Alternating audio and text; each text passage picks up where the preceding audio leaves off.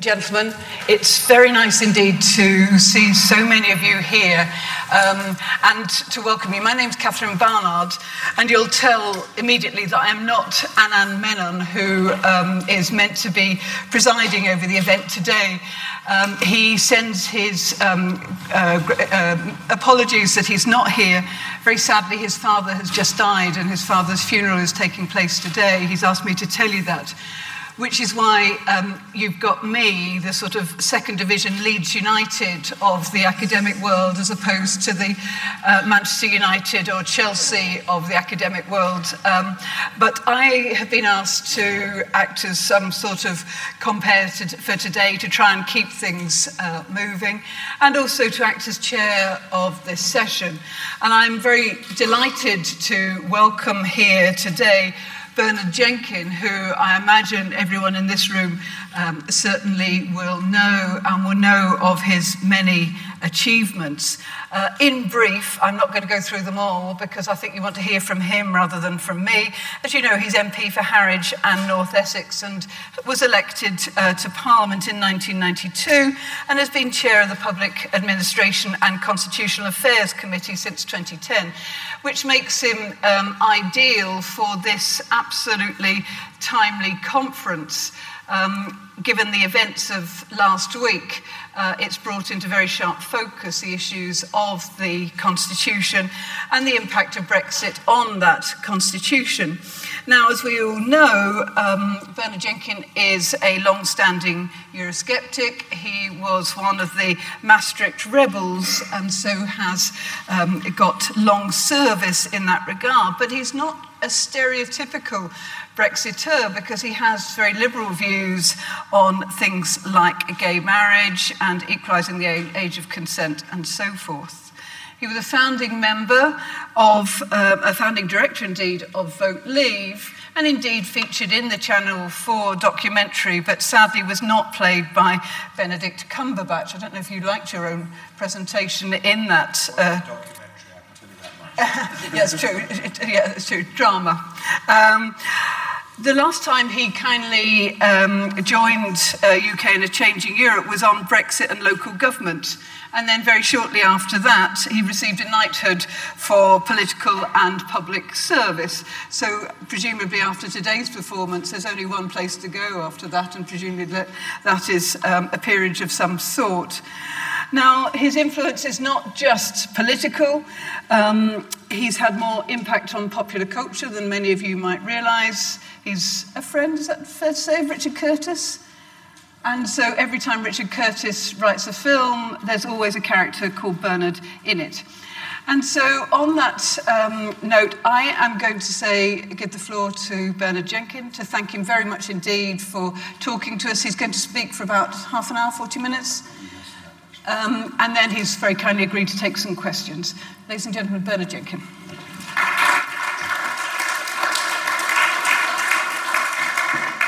Well, thank you very much. And I'm sure we'd all want to convey our very best wishes and condolences to Anand, who has led this initiative so ably and enthusiastically for a long period.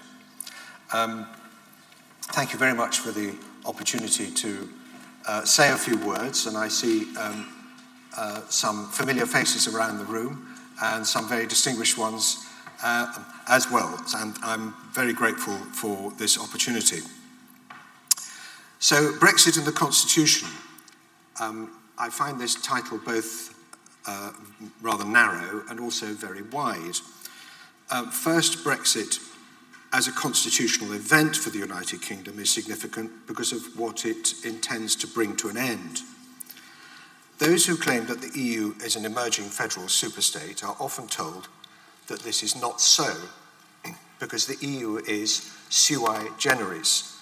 By this, they mean it is made up of sovereign states, but it will not itself become a sovereign state, based on the old Westphalian model of sovereign states, because that is not how they see how the world will be in decades to come. Well, we shall see over time if the USA or Russia or China subjugate their national sovereignty to international institutions. I suspect not, but there is no denying that membership of the EU requires the subjugation of the national legal order to the EU one. In the UK, this has led to a clash between the legal doctrine of the sovereignty of the Queen in Parliament and the doctrine developed by the EU Court of Justice of the supremacy of EU law. Whatever the theory of the former, the UK has lived the constitutional reality of the latter. Assuming a clean break of some sort, that will come to an end. Secondly, we can talk about how the UK constitution must adapt as we leave the EU. This will unleash some new constitutional uncertainties. The passage of the EU Withdrawal Act 2018 incorporates into UK domestic law all of the EU acquis, defined as EU retained law, so that there will be certainty about continuity of the UK statute book as we leave the EU. But the passage of that legislation through Parliament exposed many uncertainties, two in particular. One is what the role of our own courts will be. As a member of the EU, they were empowered to strike down UK statute law if they deemed it incompatible with EU law, even an Act of Parliament. After we leave, Section 5.1 is clear that, and I quote, the principle of the supremacy of EU law does not apply to any enactment or rule passed or made on or after exit day, unquote. But how our courts choose to interpret that provision will depend upon how explicit Parliament is when it legislates in future. Section 6.2 says, the court, and I quote, may have regard to anything done on or after exit day by the European Court, another EU entity, or the EU so far as it is relevant to any matter before the court. Other uncertainties arise from what has happened to the UK Constitution while we have been a member of the EU. Devolution was conceived while the EU largely controlled agriculture, fisheries, environmental policy, and rules about state aids, for example. In the absence of the EU, these matters would be devolved by default. Clause 11 of the bill, now Section 12 of the Act, became a vexed battleground for who shall decide what after we leave. As PACAC has pointed out in our reports, the original idea of devolution in the UK was binary. A power is either reserved or devolved. This leaves a constitutional and institutional void to be filled between Westminster and Whitehall on the one hand and the devolved parliaments and administrations on the other. The way it is filled will determine how control over some areas of policy is shared, in much the same way as the EU and the member states manage shared competencies. This is not just constitutional, legal, or structural. It depends on developing a shared understanding about how things can best work and on the building of institutional and personal trust. Thirdly, there have been some significant constitutional events along the way to Brexit, reflecting the political conflicts about Brexit. One such is the Miller case, which in the end did not change very much legally, but led to Parliament overwhelmingly to endorse the invocation of Article 50 and of taking the UK out of the EU. Another is the parliamentary innovations employed to attempt to thwart Brexit. Again, these events reflect political tensions as much arising from a hung Parliament rather than any substantial constitutional change. These things reflect the narrow, technical, and legal questions on the subject of Brexit and the Constitution. But it is more important to look at its wider political aspects. Our Constitution remains largely uncodified, though there are more and more authoritative sources that compete with each other as we try to explain to ourselves what our Constitution means, the Cabinet Manual, a new edition of Erskine May, more court judgments, and so on. In this, we like to think our Constitution is more exceptional than perhaps it is. However, written constitutions are no guarantee of liberty or political stability. a written constitution does not create any more certainty about where powers should lie. Just look at the US Constitution and how it has evolved. The separation of powers, partly frozen in the time of its writing, but also providing for the massive expansion of federal government in the political decisions taken not by the executive or the legislature, but by the Supreme Court. Each constitution is a living concept determined in the end by politics rather than law. So in considering Brexit and the constitution, we should bear in mind the politics, why people voted leave, and what they were voting for or against.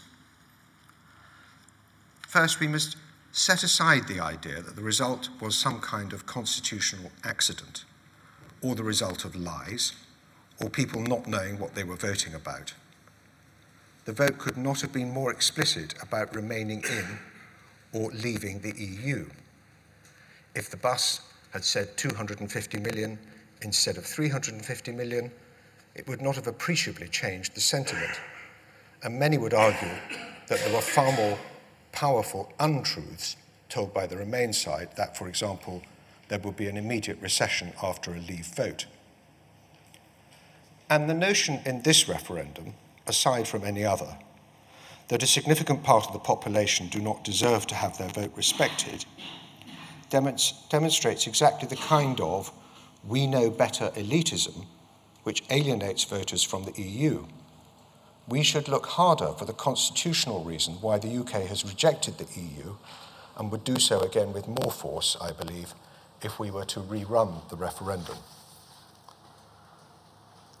We all agree, I hope, that we want to preserve Western liberal democracy, for our people to enjoy individual freedom, freedom of speech and assembly, to participate in democratic decision-making, and to enjoy a fair share of the economic goods of liberal economics.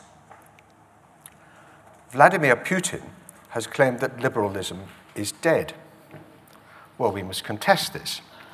But when he points out, and I quote, the obvious problem is the gap between the interests of ruling elites and the overwhelming majority of the people, it is hard to contest that. People were voting to take back control, and voters seem to have a far clearer idea of national democracy and accountability than what they feel they have experienced in recent decades. The endless arguments about trade and economics which dominate the Brexit debate miss the point. Take VAT, for example. The EU has blocked the UK from removing VAT from sanitary products. More recently, it required the UK to apply VAT to energy-saving materials and to solar panels, contrary to the UK government policy. Where is the democratic accountability in that?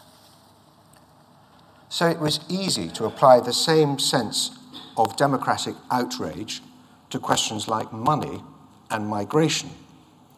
Now add to that the sense that politics and business have enjoyed too cosy a relationship in the corridors of power in Brussels and in Westminster, where EU rules have too often been the excuse to protect the vested interests and the lifestyles of the decision makers and to ignore the wishes of voters, and its game set and match to national democracy.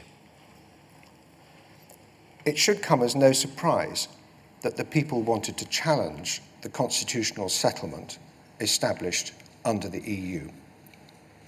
The EU is made up of national democracies, but is itself very far from democratic. It is in fact surprising that it took so long, and that it is still taking so long, for the elites to realise that the future of liberal democracy must be founded on a more engaged, accountable, and democratic constitutional settlement, probably based on the nation state and international cooperation, rather than on less accountable and less transparent supranationalism. Thank you very much.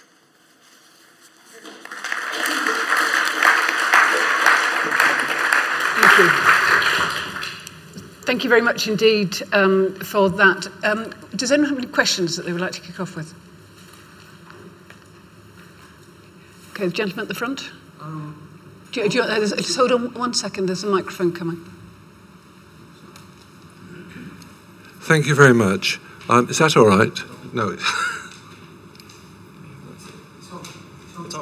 Oh, it's on. It must be me. On the idea of democracy, one of the elements is informed consent. In other words, you know what you're doing, as it were. I wonder if I could have some observation on the conduct of national newspapers in the discussion debate from the speaker. I try not to read the Evening Standard too much, or look at it. But what role and what is the conduct of the national newspapers towards this democratic intake, in your view? Has it been sufficiently objective? I mean, what's your attitude to the conduct of the national newspapers in promoting informed consent? The variety of our national newspapers, which I think is something we should celebrate, and I agree with some newspapers and not with other newspapers. I think some provide much more informative content than others, but I have no comment. I mean, if you were asking me about the BBC and the broadcasters, I might have a bit more to say, in that I think the BBC has struggled with the European question for a very long time. They did in fact commission a report back in 2005, and it was chaired by Lord Wilson of Dinton, a former cabinet secretary, on how the BBC tends to treat the European issue. And that report, much to the BBC's annoyance, found that there was an institutional bias in BBC reporting about European matters, that it tended to see, at that stage, the reporting of European questions in politics through the lens of party politics, and rather than on the merits of the question itself. The Today programme came in for particular criticism for the way it treated the question of the euro. I personally remember quite early on during the passage of the Maastricht Treaty meeting the editors of the Today programme with one or two colleagues and explaining to them why we thought the euro would be a very bad idea for the UK. And Rod Liddell is now on the record, having gone back to the BBC and said, look, we've got to start treating this argument much more seriously. And he was treated himself as slightly bonkers, because everybody believed that one day we would join the euro. So I think the BBC managed during the referendum campaign a form of balance that was much fairer. But since the referendum campaign, I think they've seen their role as to challenge everything Brexit. And that's fair enough. I think we can live with that. But I don't think we get a very even-handed approach. And I'll give you an example of this. The question of the role of Article 24 of the GATT treaty. I don't know how much time we've spent on this, how many really eminent lawyers we have engaged on looking into this. And there is almost a sort of willful determination to misconstrue what people are saying about GATT Article 24, that somehow we think it can be a unilateral act, and actually we have never said that. GATT Article 24 can only lead to an agreement by mutual consent with the other party.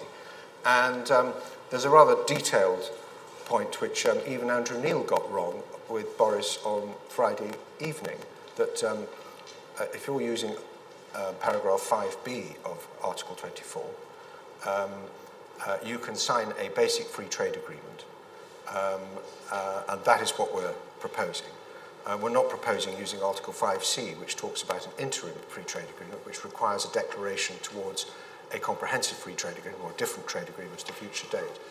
And even these things are complicated, and there is a tendency for the BBC to ridicule Eurosceptic arguments and research. The same thing over the Northern Ireland border question. I mean, I think it's very difficult for the BBC, particularly as the government has also taken the part of the BBC on the Northern Ireland border, or rather the BBC has taken the part of the government of the BBC on the Northern Ireland border. But there are practical and perfectly reasonable arrangements that could be made to resolve the Northern Ireland border, even if we do not sign the withdrawal agreement, which over time, if the EU were to choose to be reasonable about it, would be perfectly, would avoid any infrastructure on the Northern Ireland border. I'm sorry, I've given a long answer to that, but yeah. I mean, I hear what you say about... But I found it is very, very frustrating trying to get the arguments over when the broadcasters are... Can I just follow up? I hear what you say about Article 24 of GATT, and there must be quite a lot of people in the room who are sighing at even the mention of Article 24 of GATT. But the fact is, in order to have a free trade agreement with the EU won't agree to one until the three big ticket items have been sorted out: the citizens' rights, the money, and the Northern Ireland border. So is your expectation that come the 31st of October there will be, the EU would agree to a quick and dirty free trade agreement and not worry about the content of the withdrawal agreement? Well, this very much is the way that the present situation and the stance adopted by the EU reflects how the EU has offloaded all the responsibility for the consequences of the UK leaving onto the UK. It is when a group of senior ex-ministers, Ian Duncan Smith, two former Northern Ireland secretaries, David Trimble, went to see the European Commission. It was the first time that the Commission was invited to accept that the Northern Ireland border should be a shared problem and not a problem just for the United Kingdom. And indeed, in fact, it is probably more of a problem for the EU, because the UK government has no intention of erecting any infrastructure at the border. There is some ambiguity over the EU position, who say they might, well, they never explicitly say so, which I think suggests that their negotiating position is much weaker than they say. I don't think they will force the Republic to erect infrastructure or to implement checks on the border, because they are not necessary. And the reason they're not necessary is, if we were to agree what you call a quick and dirty trade deal, and we have actually had drafted by leading counsel what a 3 or 4 page basic free trade agreement for goods would look like. And it's not very difficult. I mean, when we say a free trade agreement between the UK and the EU should be the easiest free trade deal in history, it is because it starts from the basis of 100% alignment of all regulation of goods. And therefore, there is no incompatibility between anything that is being sold within the UK and anything that is already being sold within the EU. We have completely compatible product standards. So that's why it should be very easy. Of course, the negotiations themselves have made it so difficult. But if there was, as what Boris is proposing, is that we offer the EU a very basic free trade agreement in goods at the outset, at the same time as we offer a complete standstill on any product regulation in UK law, so that we remained 100% aligned with EU law and for a given period, there is no requirement for any checks at all on any goods passing between the EU and the UK. There is a technical need for customs declarations. But in terms of checks and stopping and checking what is crossing the border, there would be absolutely no need at all, because both sides could have 100% confidence that what was entering their own market was 100% compliant with their product standards. And if we had zero tariffs and zero quantitative restrictions, you wouldn't need to measure what was crossing or charge any tariffs.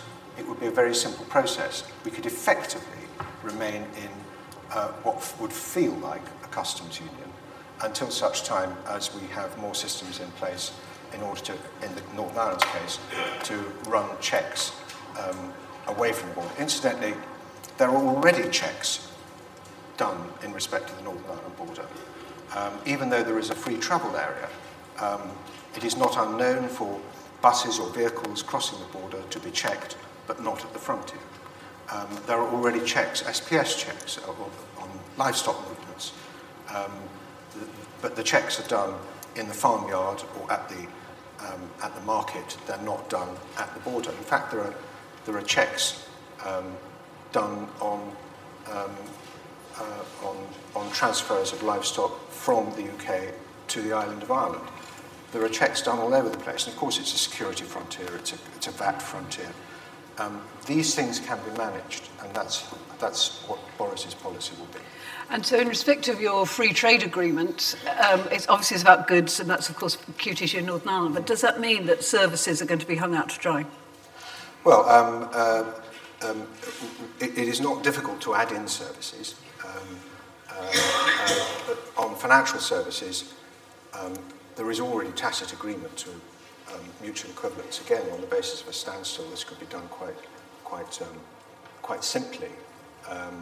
I mean, in a way, that's what the withdrawal agreement set out to do. Only the controls were draconian, in that for legal purposes, we would be deemed to be a subsidiary of the EU for the period of the withdrawal agreement. And the other unacceptable element to it, in my view, was the fact that we would have to commit to the 39 billion, though we don't actually know how much money that would turn out to be, regardless of whether we actually got a free trade agreement at the end of the process. Now, the reason why the EU might want to adjust its negotiating position is because the EU might have to face the consequences, of actually applying tariffs and checks at borders, which would be very disruptive for its trade with the UK. Secondly, this would not put the UK at such a disadvantage, seeing as we would collect some 13 billion of tariffs on goods being exported to the EU compared to the 5 billion the EU would collect on tariffs of UK trade sent to the EU.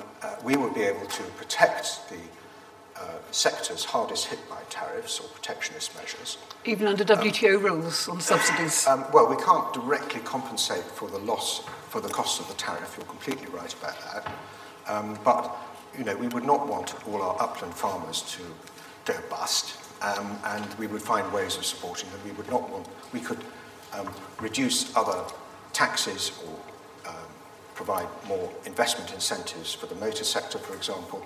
There are ways in which we could support the sectors hardest hit, and one of the priorities should be preparing for a no deal, should be to ensure that every sector is going to be protected in some way from the consequences of the worst case of a no deal.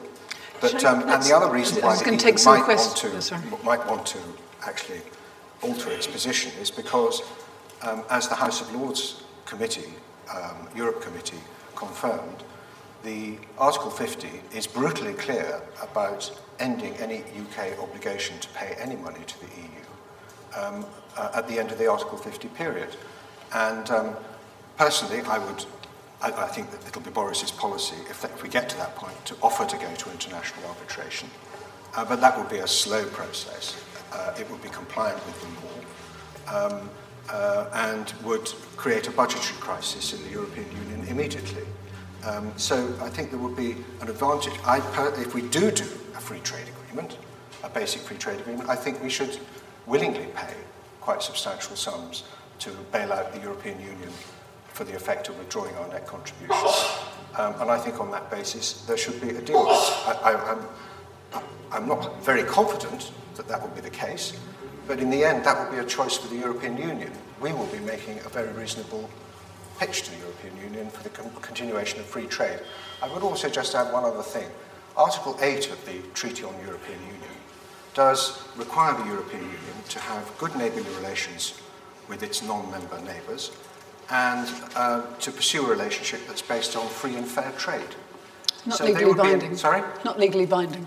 Well, it's in the treaty, and if they take their treaty seriously, I don't suppose we would have any means of enforcement of that. I totally accept that, but they would not be living up to the spirit of their own aspirations and their own ideals if they were to abandon free trade with the United Kingdom. Can I stop you there? Because there's lots of people have asking questions. So what I might do is to take two. First of all, the gentleman with the glasses standing there, and then the lady in the row in front.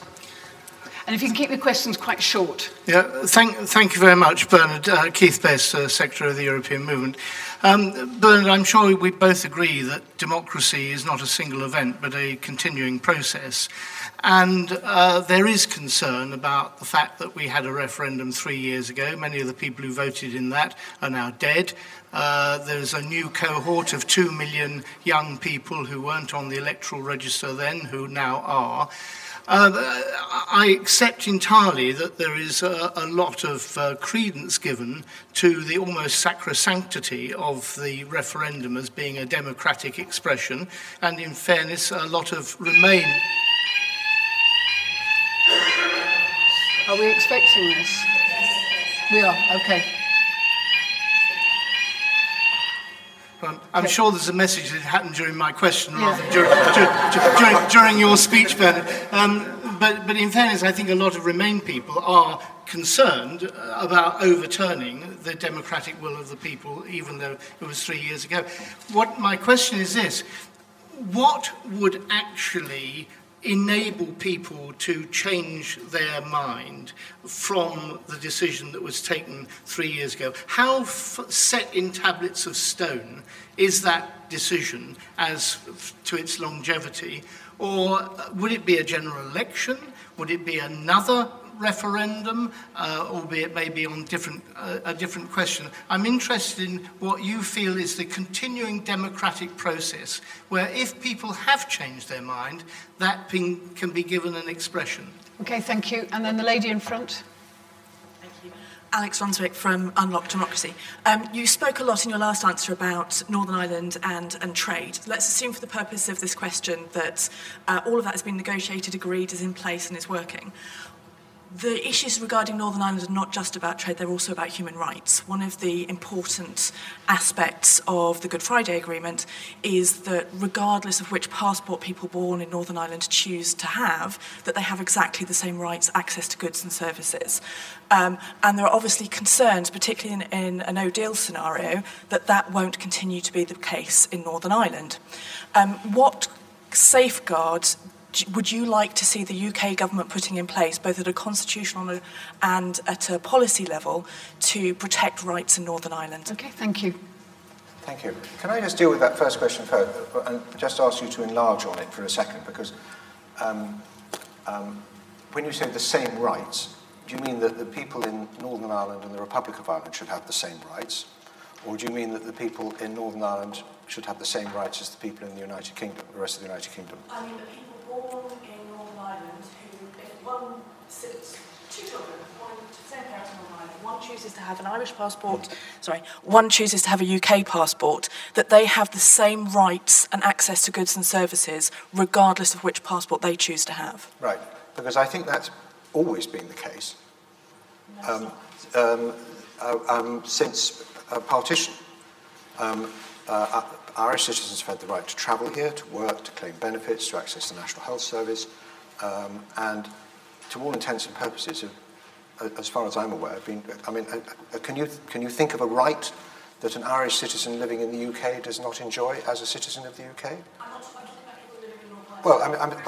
One of the issues at the moment is about people born in Northern Ireland people born in Northern Ireland who have an Irish passport, who choose to marry somebody who is not British and want to bring them to live with them in Northern Ireland, and they are being treated as British citizens rather than as European citizens under immigration law. So they are not being able to access their rights under their Irish citizenship.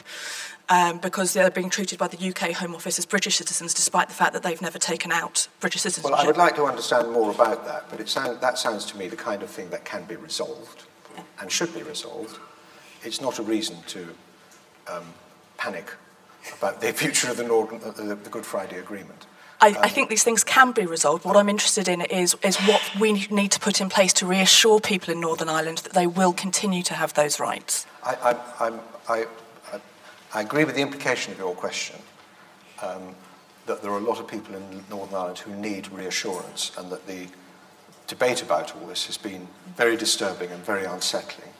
And I think it's something of a tragedy, really, that the Good Friday Agreement and the status of Northern Ireland has become something of a pawn in the negotiations between the UK and the EU. Let's not look back and blame people for that, but I do think it's unnecessary, and we can provide the reassurance necessary. The one thing I would say about the withdrawal agreement, as it was offered to us with the backstop of it, in that respect, it was more of a threat to the spirit of the Good Friday Agreement, if not to the letter, and David Trimble was due to bring a court challenge against the government, claiming that the withdrawal agreement was contrary to international law, because it would threaten to change the status of Northern Ireland without the consent of the people of Northern Ireland, which was one of the cardinal principles of the Good Friday Agreement. So I think we can... I'm hearing very carefully what you are saying, and I think it needs to be treated very seriously and very much more carefully in the negotiations than hitherto. On the question of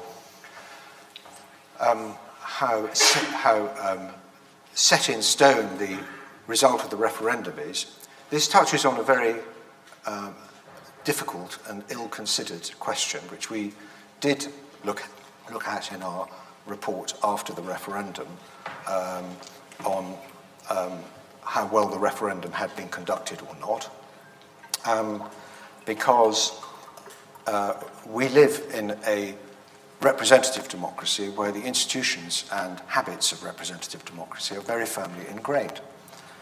And we have never before had a referendum on a fundamental question where the result of the referendum went against the broad consensus of opinion of those who serve in politics. And it was also a referendum which we described in our report as a bluff call referendum, i.e.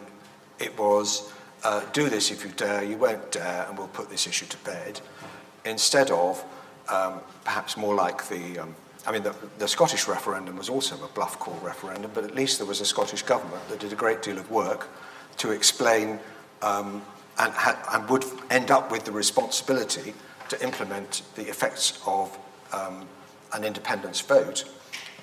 However much work done by Business for Britain and Vote Leave, and there was a 500-page document called Change or Go, which did a great deal of analysis and work,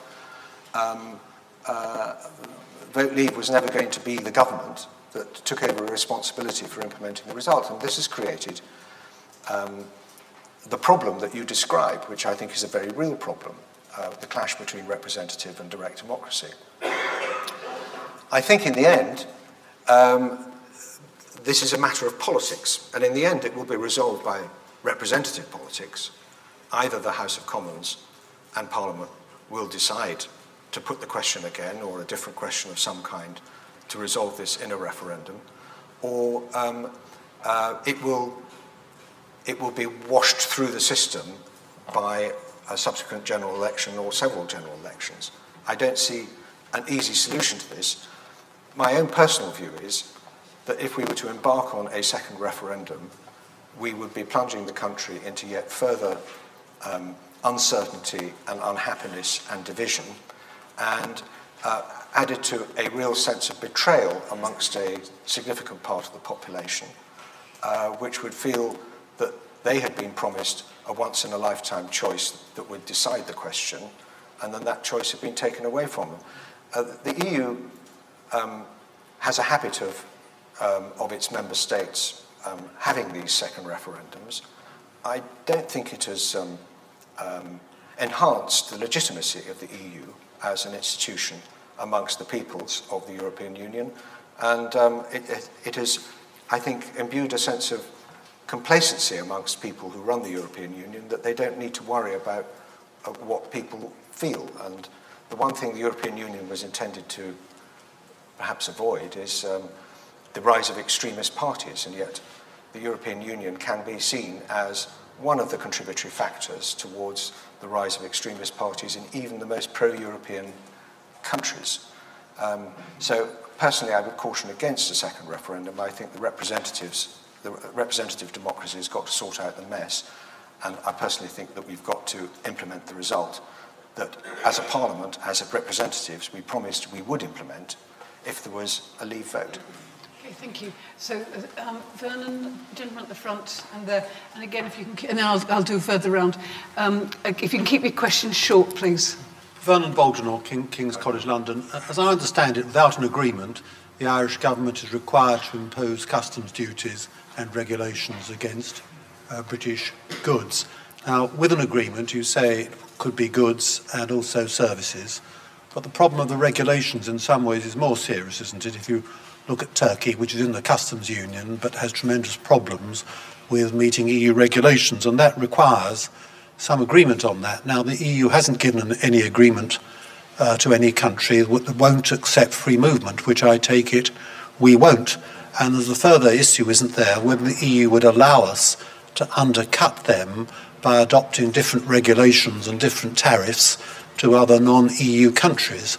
Either they would, which would be to their economic disadvantage, or if they didn't, we'd have to keep the same duties and regulations that we have now with the EU, which would make Brexit pointless, wouldn't it? So how would the free trade agreement, without dealing with regulations, help? And if you had regulations in it, wouldn't it simply replicate our current position with the EU? Okay, thank you. Gentleman at the front here. Can I just deal with that, because there's a great deal in that question. Yeah.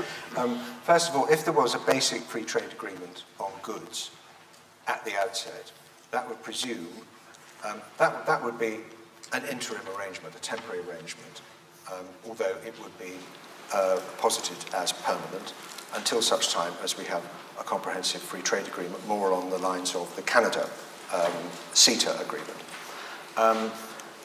During that period of the basic free trade agreement, you are right that it would be necessary for us to maintain harmony in our regulation with the European Union. And for there to be zero tariffs, we'd have to carry on charging the EU common external tariff to the rest. That's done. So that solves that problem. And in terms of the comparison with Turkey, Turkey does have problems complying with product regulation in the EU. That is not a problem we have. We are meticulous in our compliance with EU regulations. So the EU can have confidence. And you say that we would be required to apply checks. The WTO only only permits checks to be reasonable where there is a lack of confidence that there is compliance. Where there is confidence of compliance, it's not necessary to check. So consequently, the port of Felixstowe, which is just the other side of the River Stour in my constituency, is our largest container port and imports very large volumes of goods from outside the European Union. The vast majority, 96-97% of the containers are not checked at the port. It is understood what's in them, that they comply, that the people who are shipping the containers are reputable. They might check them, even on the Norway, it's interesting, even on the Norway-Sweden border, where they do conduct some checks, they do actually present documentation at the border, but that's not necessary, that's just a historical anomaly. What they do check for is people smuggling, arms smuggling, terrorism, intelligence about drugs and that sort of thing.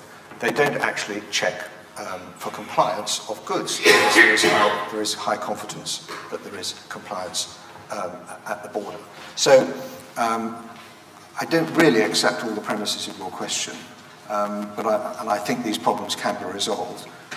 But I emphasise they have to be resolved by two willing parties.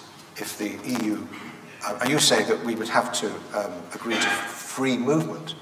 Well, that's an issue for the EU.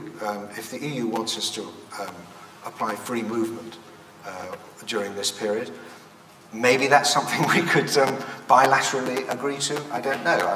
But for a temporary period during the standstill period. But again, that's what the withdrawal agreement broadly reflects. If it wasn't for the draconian legal subjugation and the cost without benefit of the withdrawal agreement and the backstop, the withdrawal agreement would be, if the withdrawal agreement was a genuinely bilateral, equal agreement, I think we wouldn't be having this conversation now. Okay, thank you. Because it presents the EU as so much a superior power in the agreement, and afterwards is why the agreement wouldn't go through the House of Commons. Okay, thank you. The gentleman there, briefly, please. Thank you. It's Masato Kimura, Japanese freelance journalist. These days, many politicians all over the world want to talk about culture, tradition, sovereign, and 20th century style nation state. And so, in the case of Japan, South Korea, unfortunately, the trade war occurred because they are talking about tradition and sovereign each other. And so, I want to believe you are super libertarian.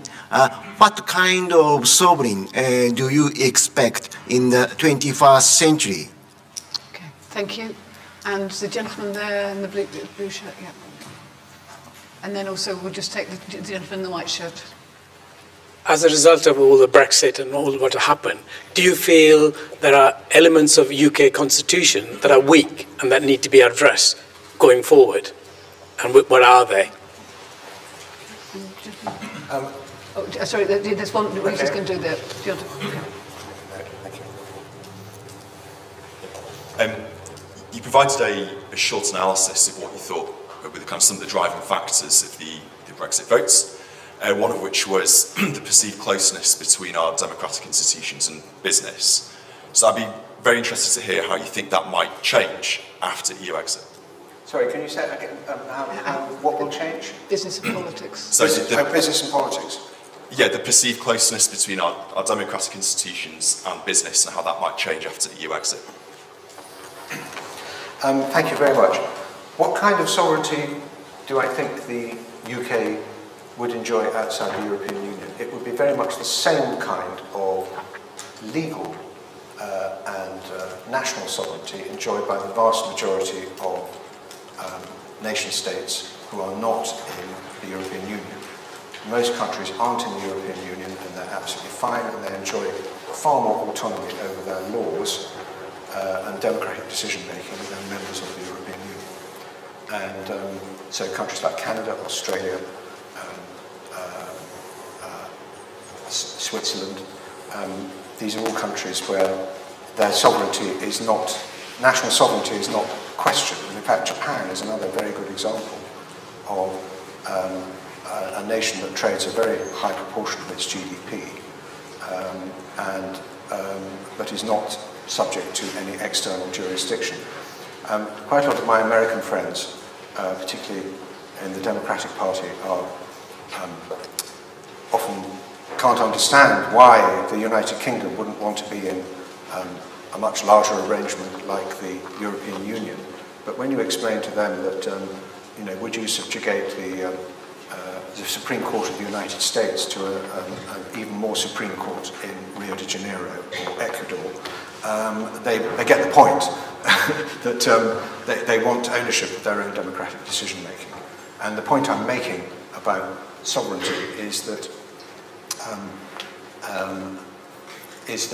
the disconnection of decision-making as it affects people's lives from the recognised and legitimate democratic national institutions has actually created a kind of dislocation. And I'll come straight to that point about business, because the EU is very much a regulated market, very much a highly regulated market, where regulation is negotiated between what they call the two sides of industry, and they have the comitology of the EU is very subject to the lobbying by powerful vested interests, so that the regulation turns out to have protectionist effects. One of the reasons why the EU finds it hard to do free trade agreements with other countries is not because of the tariffs, but because of the non-tariff barriers that have been embedded into our system. And those non-tariff barriers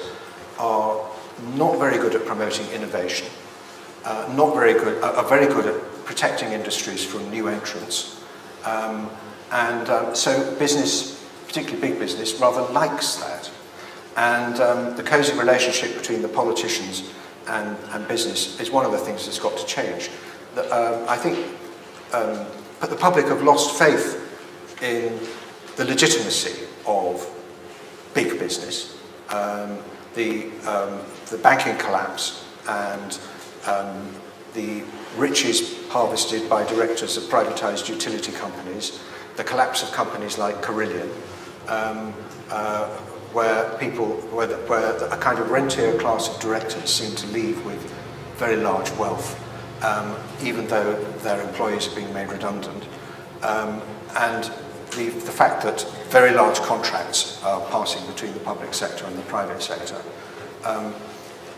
There is a sense that this system isn't very accountable and transparent, and I think one of the things that big business is going to have to do with the assistance of government is to improve its governance and transparency, and particularly big businesses that serve customers very much put their customers before their profits and their stakeholders before their profits. Big businesses have to make profits, but they should be the byproduct of a successful enterprise, not the sole objective.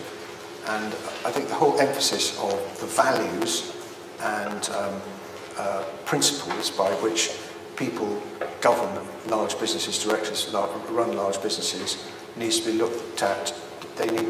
We need to encourage business to behave very much more visibly in the public interest, rather than in just the interests of their shareholders, who are only one interest that they have to have regard to for a successful business. And the gentleman's question there. Yeah.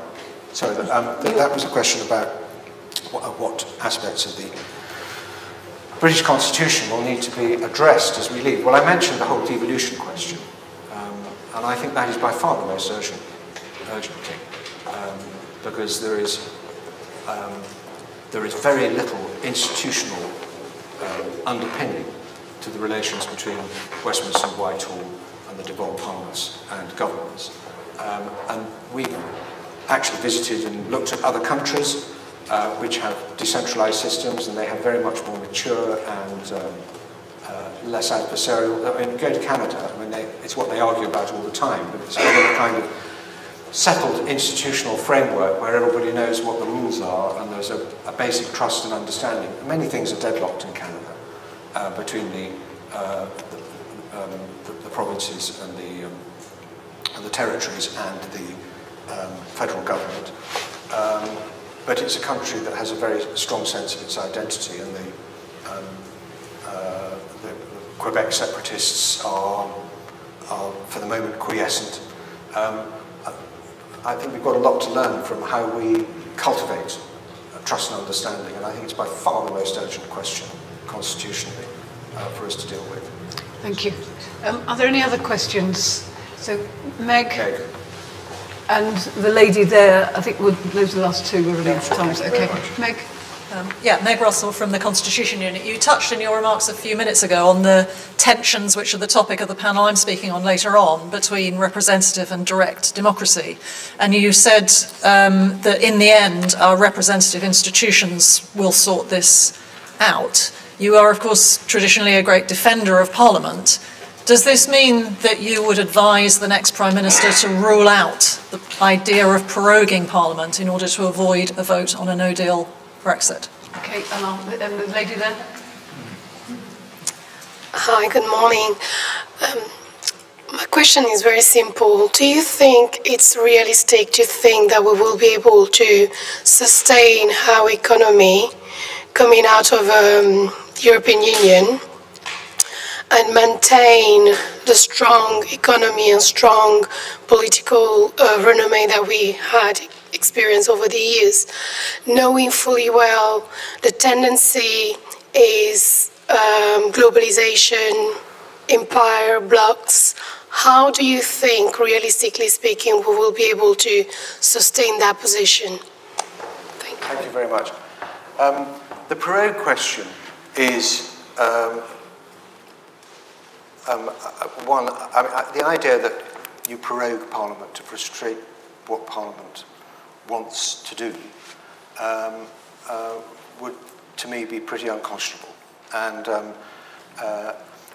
the conundrum we have at the moment is that Parliament has voted to invoke Article 50, which does not guarantee a deal, and passed the EU Withdrawal Act to facilitate the EU, the transition to leave the EU.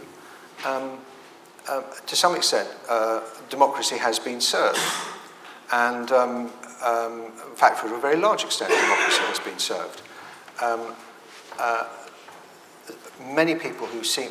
there is a difficulty with ruling out leaving without a deal, because as soon as you do that, you put all the negotiating leverage into the hands of the European Union, which is why we are where we are. And it's quite clear that we've finished up with the withdrawal agreement as it was, because that was always the policy of the government, even though they never said that. In September last year, I was telling colleagues that there was no way that Theresa May was going to take us out without an agreement. There might have been an accident, but it was never going to be her intention. There's a certain amount of cant about prorogation. I mean, John Major prorogued Parliament quite a long way before a general election in order to avoid something inconvenient appearing in Parliament. The Labour Party prorogued Parliament in order to accelerate the Parliament Act process in order that it could get its legislation through.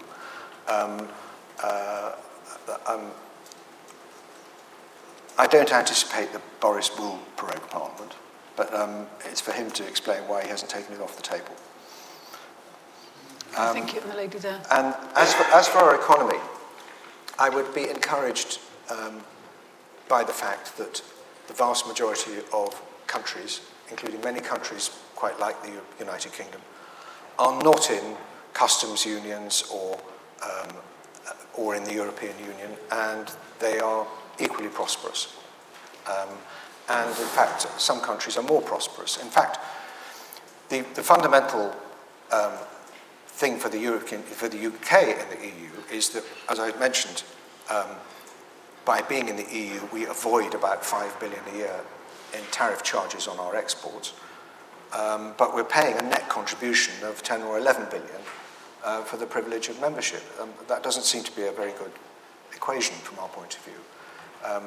If we leave even without a withdrawal agreement and suffer some dislocation and require to make speedier adjustments, I would anticipate the government to loosen fiscally, to use measures to accelerate investment, to adjust our common external, our UK external tariff in order to maximise, to bring down prices in some goods and to maximise the competition in UK markets while protecting other sectors. And the balance of payments would immediately improve. And there are economists who argue that we would in fact probably grow the economy faster for the first year or two outside the European Union than if we carry on with this protracted uncertainty. There is probably a great deal of investment being held off because of this uncertainty. And in the long run, I agree with what Mervyn King said. He said that students of economics will be hard-pressed to see any significant variation in the curve of growth of GDP in the UK to find where the UK actually left the EU. It will not be a significant change. The economy will have to go through a period of adjustment. The kind of economic growth that we enjoy will be different. But it always seems to me that since 2005, it's been remarkable, despite the advantages supposed advantages of being in the customs union, we are growing our exports much faster to those countries in goods, to those countries outside the European Union than inside the European Union. And moreover, we have a trade surplus with the rest of the world, but we have somehow locked ourselves into a very large trade deficit with the European Union. So I think the advantages of the present relationship in the long term are very much overstated, and the disadvantages of being outside are also overstated. I think there will be significant advantages in the long term. But in the end, just this one point, I don't think it's going to be massively significant. I think the whole emphasis on trade has been, to some extent, a distraction. This was a political decision. It's a decision about democracy and accountability, and that is why we must carry out the decision, because I don't see that even if we had another referendum, the result would be different. Thank you very much. Okay, thank you very much indeed for that.